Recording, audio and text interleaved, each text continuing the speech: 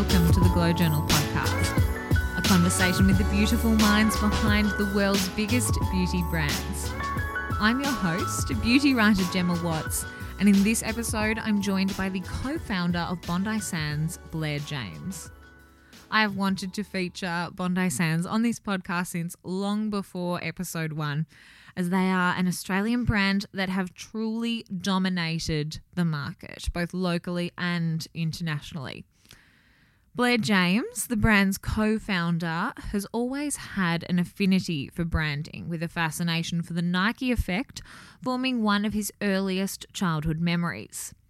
His first dalliance with entrepreneurship came as a child, selling his dad's stock at a local shopping centre to pay for a watch that he had his eye on. That early passion led to Blair eventually opening up his own tanning salon, and when he discovered a gap in the market for a tan that combined the quality of high-end brands like Saint-Tropez and the affordability of brands like Le Tan, he worked with business partner Sean Wilson to develop Bondi Sands. Bondi Sands, today, having launched in 2012, boast a 70% market share. I caught up with Blair at Bondi Sands' Australian headquarters to discuss how one secures an endorsement from Kylie Jenner, the brand's expansion into the US and the UK markets, and how the brand used social media to completely dominate the tanning market.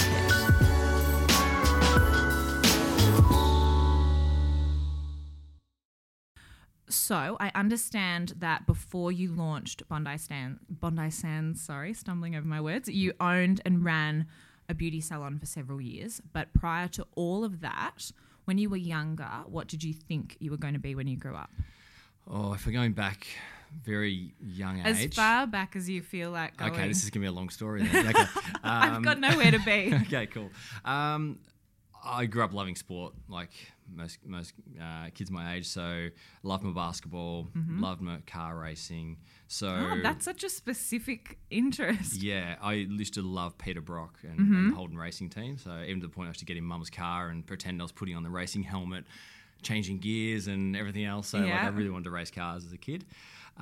Basketball was something I was obsessed with for years. So I really always wanted to be an athlete. Got into sprinting in my teenage years. Right. And that really sort of took over a lot of my focus. So I was really basketball and athletics.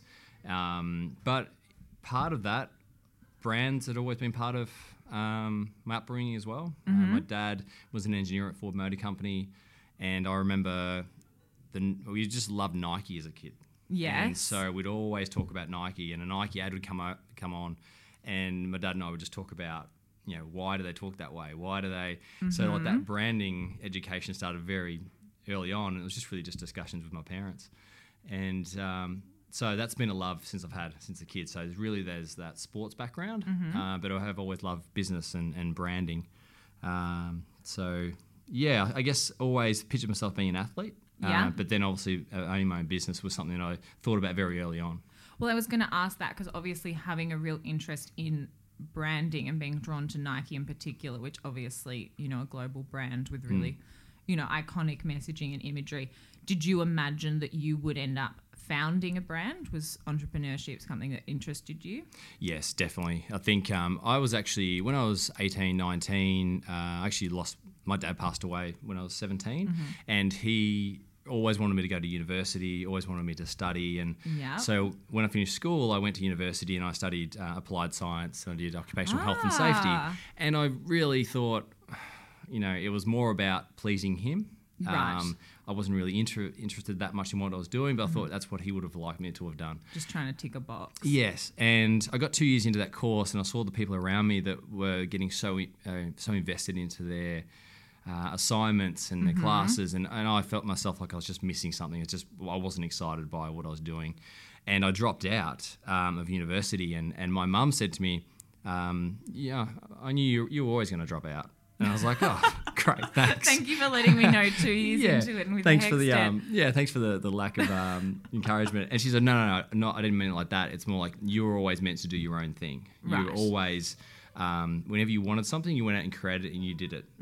You meant to go and do your own thing. And even I remember as a kid, this story I've told quite a lot these days, but I've always had a love for watches and cars. Yes.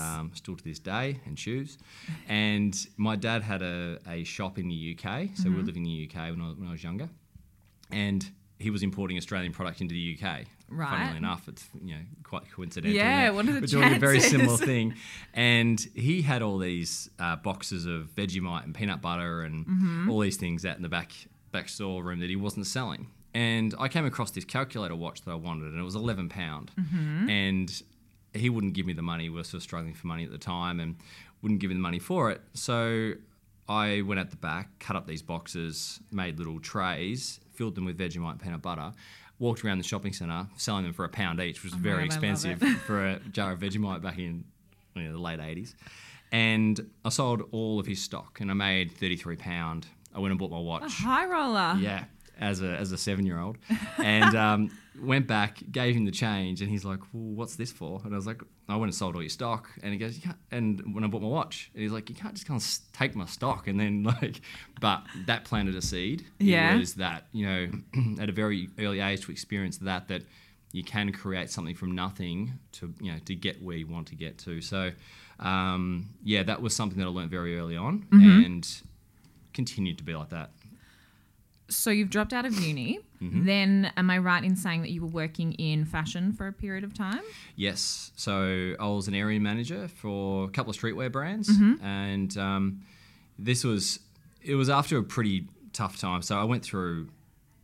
So as I mentioned, my dad passed away when I was 17. Mum was diagnosed with ovarian cancer at 20 when I was 21. So it was at that point just trying to really working just to get through that time, and to mum needed caring for and everything else, so it wasn't really a focus on what my career was going to be. It was literally just day to day. And so I worked with a company called Street Exchange. So we were based on Chapel Street, and so I looked after a number of their stores, and did that for about 2-3 years, and then it just got to the point where I wanted to do my own clothing store. So I started looking at stores around Melbourne. I was living in Port Melbourne at the time, and Bay Street was just being redeveloped. There was not many apartments there, and at the time, not what it looks like now. And I walked past distinctly different. Yeah, I walked past this vacant shop just down on Bay Street, and I was like, "Oh, that looks like a great place." It's right near all these apartments. There's a lot of people around. And so I started inquiring about the leases, and that got me thinking about doing my own store there. And that prompted a discussion with my brother.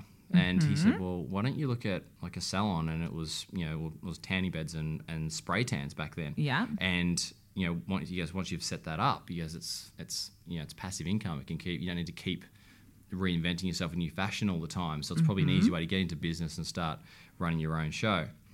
So that sounded like a good idea to me. Yeah, as it would. Yeah. So you were on the lease on that store back in 2005, and began fitting the shop out December 2005, and we were open by the first week of February 2006. God, that's a quick turnaround. Yeah, I literally quit my job and put everything. Oh my God. Yeah. So when I was lucky enough, unfortunately, when Mum passed away, it's left me a little bit of money. So it wasn't a lot, but it was enough to get the shop fit done and be able to support myself for a few weeks. And that day we opened, I remember I was cleaning the store the night before till about 4 a.m. He's like, "Nah, I want to get it open." So it's just like Sunday morning, we're going to open on the Monday. Yeah. I was like, "Nah, it's clean. Let's just get open on the Sunday." And I remember, looking at my bank account thinking I had $180 left. Yeah. And that was it. So I remember going to work. Someone comes in today. Yeah, hopefully made some money that day. So it was, it had to work. Yeah. But I was confident in what we were doing, and it took a while. I mean, any new business takes a long time to get off the ground, and that was a business that I worked in until 2012. Right. I mean, it's got a real vibe of the block to it, just sweeping until 4 o'clock in the morning. It's definitely a lot of that, because you're just thinking, as soon as I get this open, the sooner I can start making money. Scott Cam's out the front with a clipboard, that kind of thing. It was a bit of that, yeah. So it was in the salon that you first developed your own tanning formula, which you were using in the salon to spray at clients. What was the catalyst that led you to go, okay, I actually need to create my own thing rather than just using what's here? Yeah, it was, at the time, spray tans were just getting, I think it was a mix of, people were really starting to understand the the health implications of laying in the sun, and that sun safety message was starting to, was starting to sink in. Took us a while to get there. But Yeah. And it was, spray tans were also getting very good. So the quality was great. They weren't orange anymore and everything else. So it was, at the point, we were doing close to 400 spray tans a week through that salon. Good God. It was a lot. I know we were probably number 2 or 3 salon in the country in terms of in terms of that franchise, and it really led to the point where I'd had to turn people away. So just couldn't. We were spraying from 8 a.m. through till 10:30 at night every 15 minutes. So you just start turning people away. It's a nice problem to have, but it's also a great problem to super have. stressful. And I started saying to people, "Oh, look, we can't fit you for a spray tan, but why don't you go try the tan, or why don't you try Saint-Tropez?" And you would just get this feedback, which is always the same. It doesn't last long enough, or it stinks, or the colour's not good enough. Yeah. And that was really got the mind sort of ticking over and start thinking, well, what's the difference? Like, why is a spray tan so much better than what you can get from a self-tanning product? And so, my business partner Sean was a client at my salon. That's how we first met, and we started, discussing, business ideas, and we came to the self-tanning idea, and we thought, well, let's just make a spray solution. Let's go to a manufacturer and start understanding how they actually work.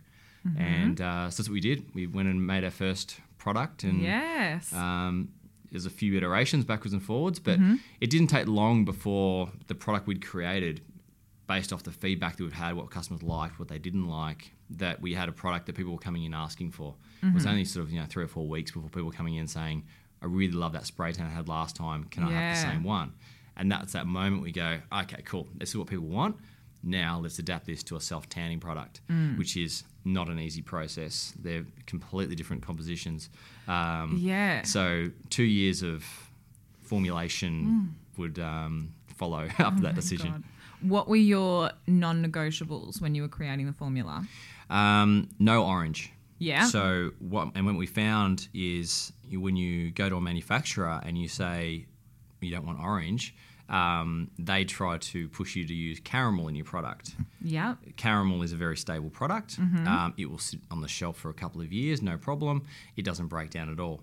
If you start saying, I don't want any orange at all, I want a blue-green dye base, which is what most spray tans have, that brings in a whole list of issues around products being unstable. So, particularly with DHA, which is an active ingredient, it does impact colour dyes really quickly. So product can turn green really quickly. So at the time, we were quite an innovative brand in terms of taking that level of blue-green dye, I guess to create that olive base, get that to market with a high level of DHA with a long shelf life. Yeah. I've had a number of people come on the podcast and talk about, particularly in Australia, how difficult they had just finding a chemist. People just, especially being a startup, people coming back to them being like, no, we're not going to do it. So how did you go about finding someone to help you formulate? We had a contact of my business partner, Sean. So it was contact of his dad's, actually, that was from a sun care manufacturer here in Australia. But they're also a very big manufacturer. So when we first went in there, we were confident of they were making some of the big brands at the time. They were already, so we knew they had the experience in making self-tan, but we didn't like their products at all. So, but when we went in there, we were told this is a bit of a waste of time. Not a waste of time, but it's very difficult, and such a nice thing to hear when you're starting a business. You don't get a lot of encouragement when you're starting a new business, particularly something like this where you're going to say, we're going to go and compete with the biggest self-tanning brand in the world, being Saint-Tropez. Yep. Not a lot of people take you seriously. And but we were very confident in our brand positioning, what we wanted to create. We educated ourselves on the market globally. We saw there was a trend, self-tan was growing globally. That sun care awareness message was sinking in globally.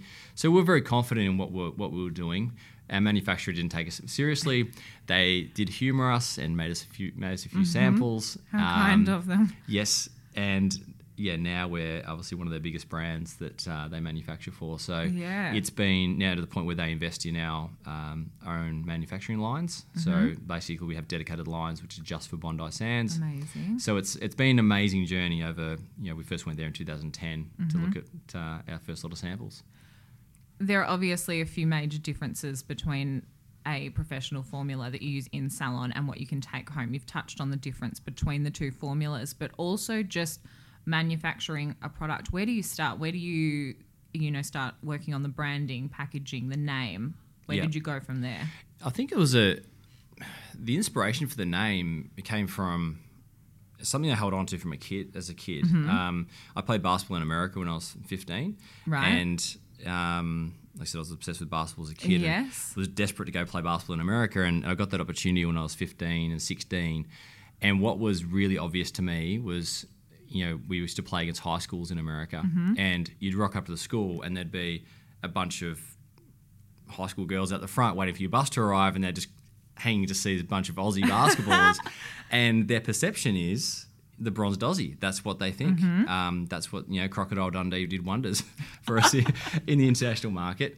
And that really stuck with me about that perception of what Americans saw us as. So there was, when I started working within tanning products and spray tanning, that experience remained in my mind, and really felt that there was a big opportunity at the time to create an Australian branded product that was linked to something that was iconically Australian, with being Bondi, and it wasn't that traditional Australian branding that everyone was used to seeing. It was more like modern Australia. That's what we wanted to create, and then that really was coupled with what we wanted to create as a product. So it needed to be salon quality, like a spray tan. It needed to be affordable, because obviously we were targeting younger consumers, and we wanted to keep the price point very simple. We spoke about, we think our target market's at 15 through 18, 20-year-old girls. Potentially they're spending money that is given to them by their parents. So walking in, handing over a $20 note and getting change is important.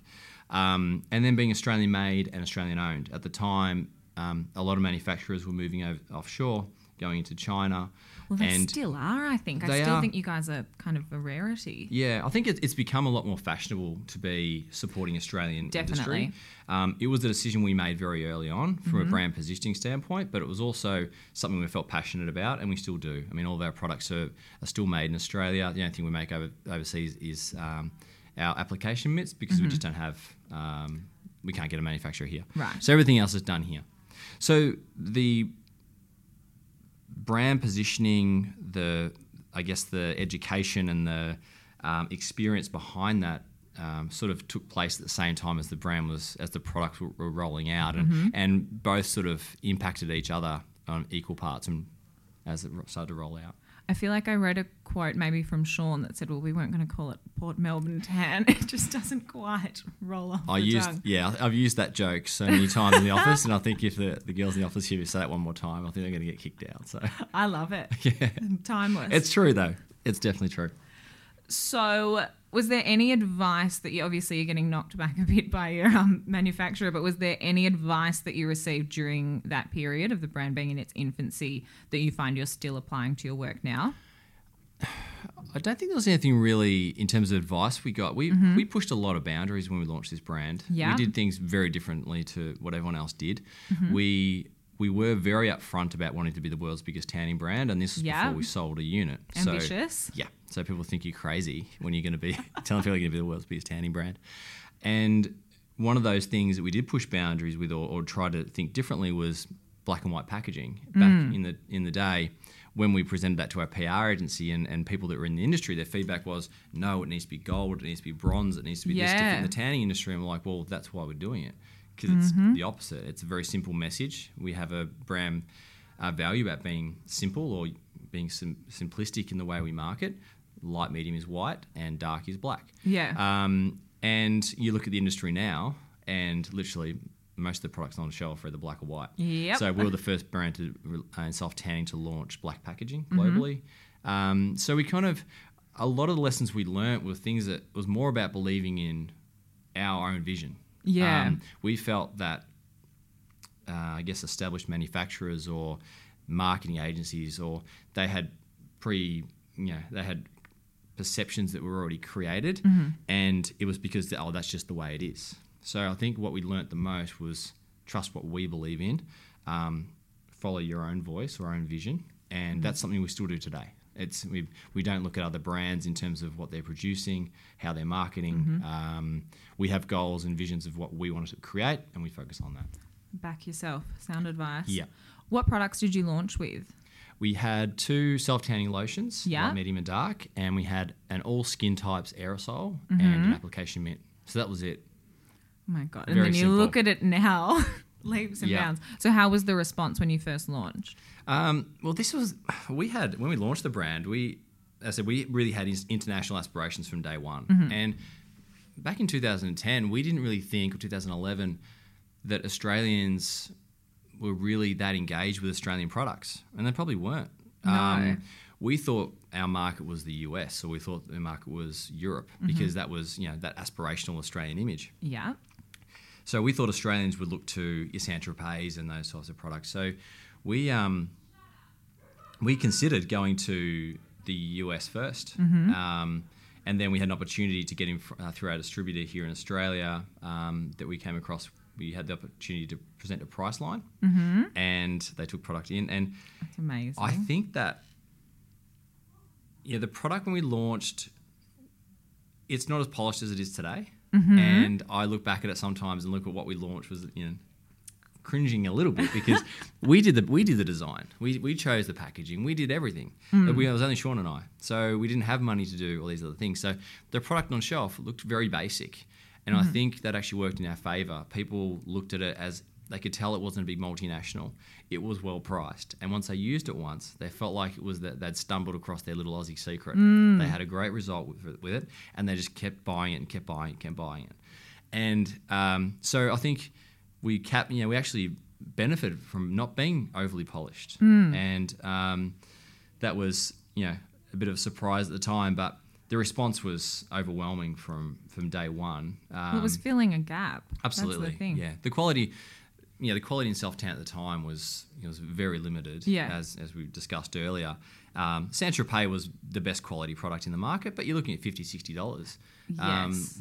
And then your other options, the other end of the scale. If you want to look orange for for a week, that's which the only option. 16-year-old Gemma really got around because Yeah. it was like, I don't have $60. I'm working at Muffin Break. This is not an option. Yeah. Well, Sean and I think Sean, I read an article Sean was talking about, had spoken in, and he recalled a time walking through the nursery at the races, and we were just launching our brand, and we were looking around at all these orange ankles, and we're like, this is crazy. Would have been me. Yeah. So, yeah. You have touched on how you guys were doing everything to start with, every single part of it. What was the biggest lesson that you took from that period of wearing so many hats within the business? I think it was, you become an expert in all parts of your business. Yeah. And that's something that I think is actually, it's crucial to the development of any new business. Whether it be customer service. So my day would generally, starting at like 7:30, I'd get up and I was doing all the customer service emails for the first 2 years. So I was literally replying to customers. It's my idea of hell. Yeah. So I'd allocate like 4 hours to that in the morning, just going backwards and forwards to people. But even that simple task is education. You're That's talking a good to way your to consumer look at it. on a daily basis. Social media wasn't what it is today, but it was like, and I was not really wanting to just blow people off with just one email. Yeah. It was kind of like, tell me more about your experience. Dialogue, Really wanting to know, how they're seeing the product. So, I think it's vital to any new business to be across as much of the business you can in the very beginning. Become an expert in all parts of your business, so that when you do have the opportunity to scale, you can obviously coach and develop people in the right directions to represent your brand in the best way. So, you've come quite a long way, given that, if my math serves me, the Bondi Sands portfolio is something like 40 products across tanning, accessories, this, body skincare now. What came next? So self-tan was really the direction for... So we launched in August 2012, September 2012. we launched the self-tanning foams in 2014, and that was when the brand really took off. Yeah, they're iconic. Yeah, and they're still, the dark foam is still our best-selling product. Not surprising. Yeah, we're selling one of those every 9 seconds. Oh globally. my God. So it is one I of those, say not surprising, but every 9 seconds is, yeah, okay. it's a lot of product. Okay. Yeah, but it's that go-to product. It always works. It's easy to use. And so it was really off the back of those two products we became the number one brand in Australia by 2015. So at that point we started to realise that product development might seem like a simple thing, but product development was vital to the brand growing. Of course. And at the time, social media was starting to grow as well. So it was kind of like we started to understand that consumers want to engage in new things. They want to see new products being developed. They want to see brands taking risks and trying new things. And so that's really built our direction for the brand from then on. When you are sort of conceptualizing new products, are you listening to, like, how does the process work? Are you getting feedback and going, okay, that's what we should do next? Or do you always kind of have the next product ticking away? Generally, we'll always have the next product ticking along. I think we look at about 2 years down the track. We can turn around products. We turn around products faster than anybody.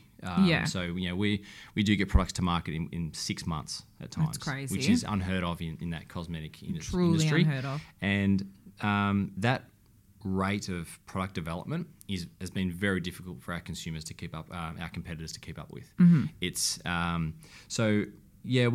we obviously keep an eye on trends. We do have a look at sales reports and just to more so see how our own products are going. But generally we will have our own products in mind of what we're going to roll out. And inspiration comes from all different areas. Like we look at, if we're looking at launching a new product, we may look at different areas of cosmetics. We might look at the way people are marketing or launching products in hair care. It might be something from automotive.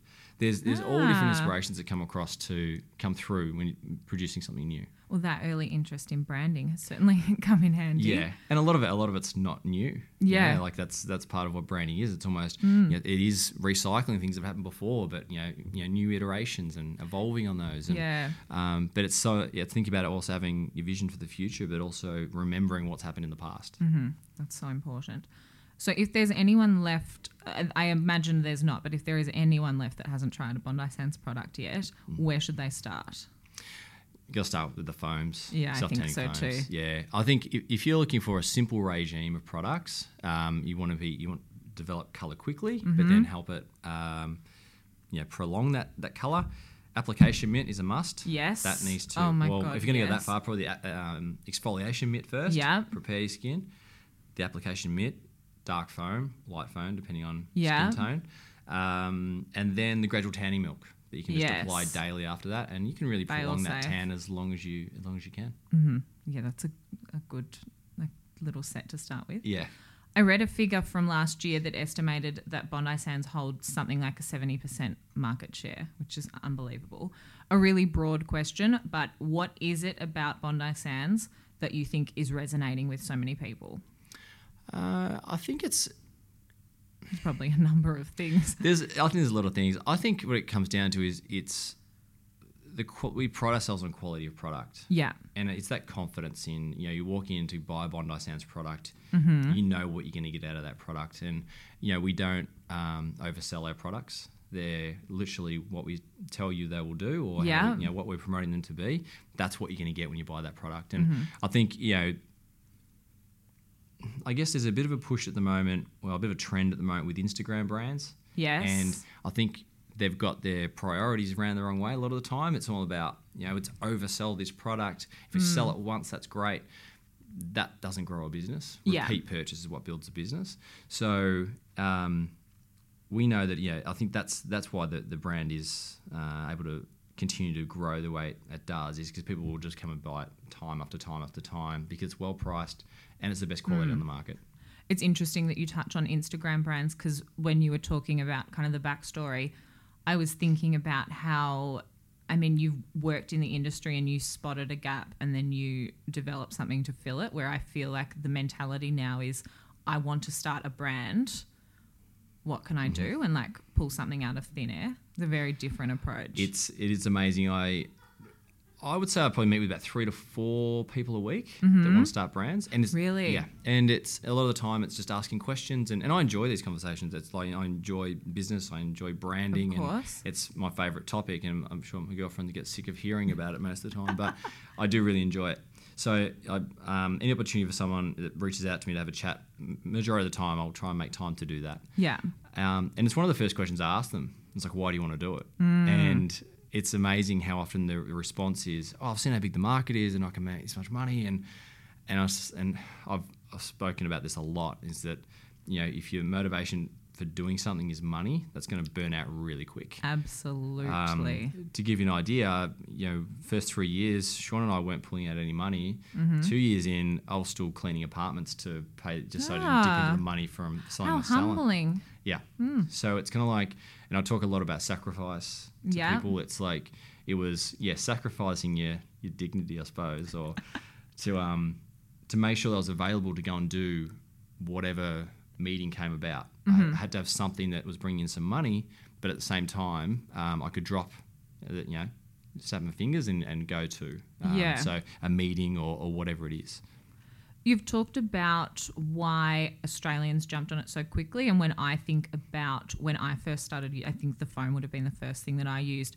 It really was, you've said Saint-Tropez and Le Tan, that was why, because the options were few and far between. That's what drew Australians to it, but you are now stocked internationally. How has the response been from the US and the UK? It's been probably, if not stronger, than what it was here in Australia. And we had that international view from day one. That's why that's why it was called Bondi Sands, the Australian tan. Yeah. That Bondi perception, if you think of Bondi and like it's such an amazing place, and all the photos behind you. I wish there was a visual component to this podcast. Icebergs. Yeah, and that's such a global image that people just resonate with. And we wanted to not just market a product, it's marketing a feeling that goes around Bondi Sand. It's, when you think of Bondi, it's, the tan guys and girls running on the beach. Yeah. It's that Australian aesthetic that, the rest of the world aspire to and would love to see it at some point, but really don't have it in their everyday life, particularly in the UK where it can be quite grey a lot of the time. So the UK understood Bondi, they understood the positioning, they were big self-tanners. So it was the prime market for us to launch into. We were very affordable going into that market. I think we launched originally around £14. So it was, in Saint-Tropez was at low £20. So it was very affordable. And, we launched with an exclusive partner in Superdrug over there. Amazing. And they supported the brand. And so we were quite confident launching into the UK market. And it was a similar sort of growth trajectory of what we had here in Australia. It was, the first 2 to 3 years it was consistent. Year 3 and 4 was where it's really started to skyrocket, and we became the number 1 brand in the UK end of last year. That's incredible. So, and it's really not really showing any signs of slowing down.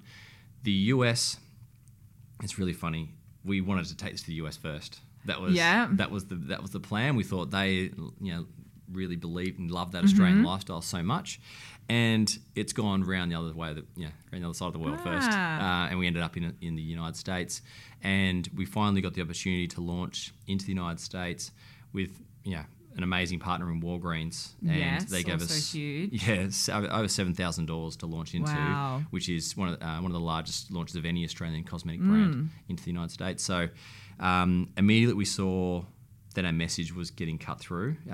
We became the number 1 brand within Walgreens within 2.5-3 months. Oh my God. And now pushing 50% market share within Walgreens. So we went straight in against your L'Oreal, Neutrogena, and these big multinationals. And we had probably a lot of consumers or customers in the United States already buying our product online. Yeah. So some of those were going in store. That helps. Yeah. But what we found, which is really interesting, is we're not just selling more Bondi product, but we've actually increased the size of the Walgreens self-tanning market by over 120%.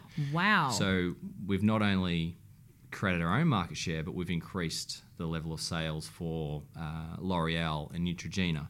So the whole category is built. You. Yeah. So they've lost market share to us, but they're actually turning over more revenue than they were before.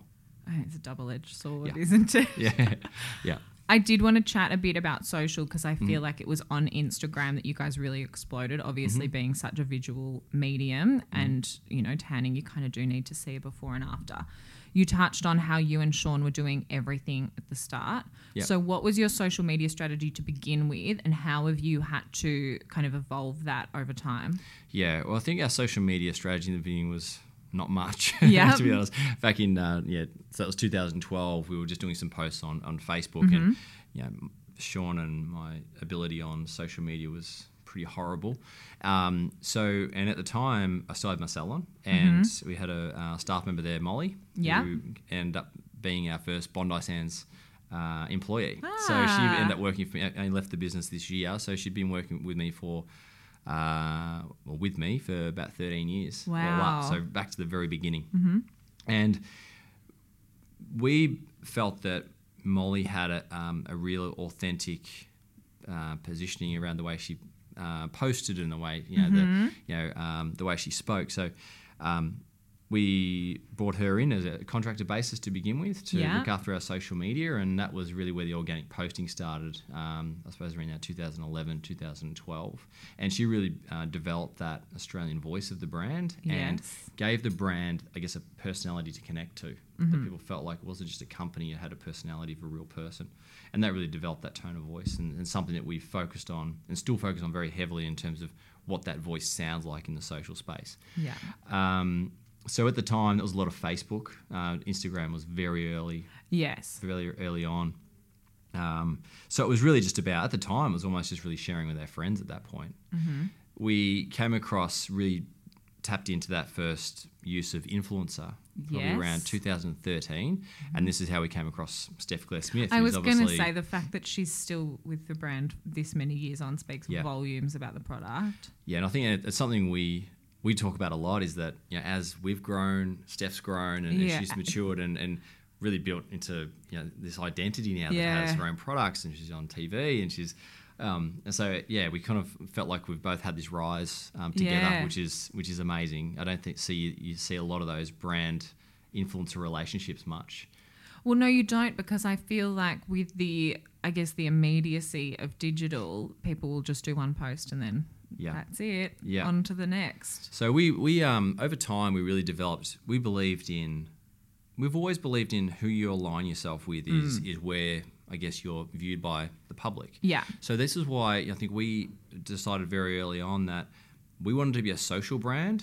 Yes. But we were not an Instagram brand. Yes. So very different. Yeah, and so we encourage social media, but we believe that for our product to turn into a global brand, we need to sit on shelf alongside your L'Oreal's, Saint-Tropez, the brands that everyone recognises. So we're a very unique brand in terms of we're very retail focused, but all of our marketing efforts and funding goes into online and social. So, you know, we cross over that space very well, and that's, you know, most of our competitors, you know, don't market their brand in that sense. No, they don't. So it was very early on, we were sitting in a PR meeting and we were talking about people to represent our brand and do some initial posting for us on social. It was new for us at the time that someone would pay someone to post about our product on social media or product seeding through our PR agency. And at the time, we were presented with two options to do some posting. One was a traditional celebrity, which had about, I think, maybe 40,000 followers. Yeah. And the other option was Steph Claire Smith, who had 100,000 followers. Her cost was a fraction of what the celebrity was. Yeah. And it was that moment, it was like, well, we've already looked at Steph before in terms of she'd be great to represent our brand. And we thought, gee, why wouldn't? And like, it's, you know, these people are obviously following her because they love who she is, not because of... And they still are. Yeah, exactly. Not just because she's a celebrity. Yeah. And that was really the first, you know, influencer that we looked to work with. And she became part of the brand and is very much a part of the brand now. And it was something that we believed that over time, we didn't want to just use influencers for a post here and there. Yeah. We believe that long-term engagements with these ambassadors and creating like a Bondi crew around people that we always turn to help launch our products and to educate the consumers with. And it works twofold because people look at the brand and say, like, they obviously, you know, their product is obviously good because these people want to align with it for a long period of time. people then also look at the influencers and look at them as a more credible source of information as well, because they've decided to align with Bondi for years on end. Yes. And that's something that's been very important to the brand, and it's still a strategy we use today. I mean, I've talked about it ad nauseum on here, so people will probably tune out, but I just think people are too savvy. If they see someone one week saying, this is my favourite tan, and then 2 months later they're talking about a different one, their followers are like, what are you talking about? Absolutely. And we had I always talk about very early on when we started this, we had some very strong views on what the brand wanted to be, what we wanted to be. And we used to get a lot of, we'd approach someone to work with us, and they would come back and they'd say, well, this brand's offered me this much. My response was always like, okay, well, we can go back and say with them, okay, you're more than welcome to go work with them. Yeah. Most times they would come back and then want to work with Bondi.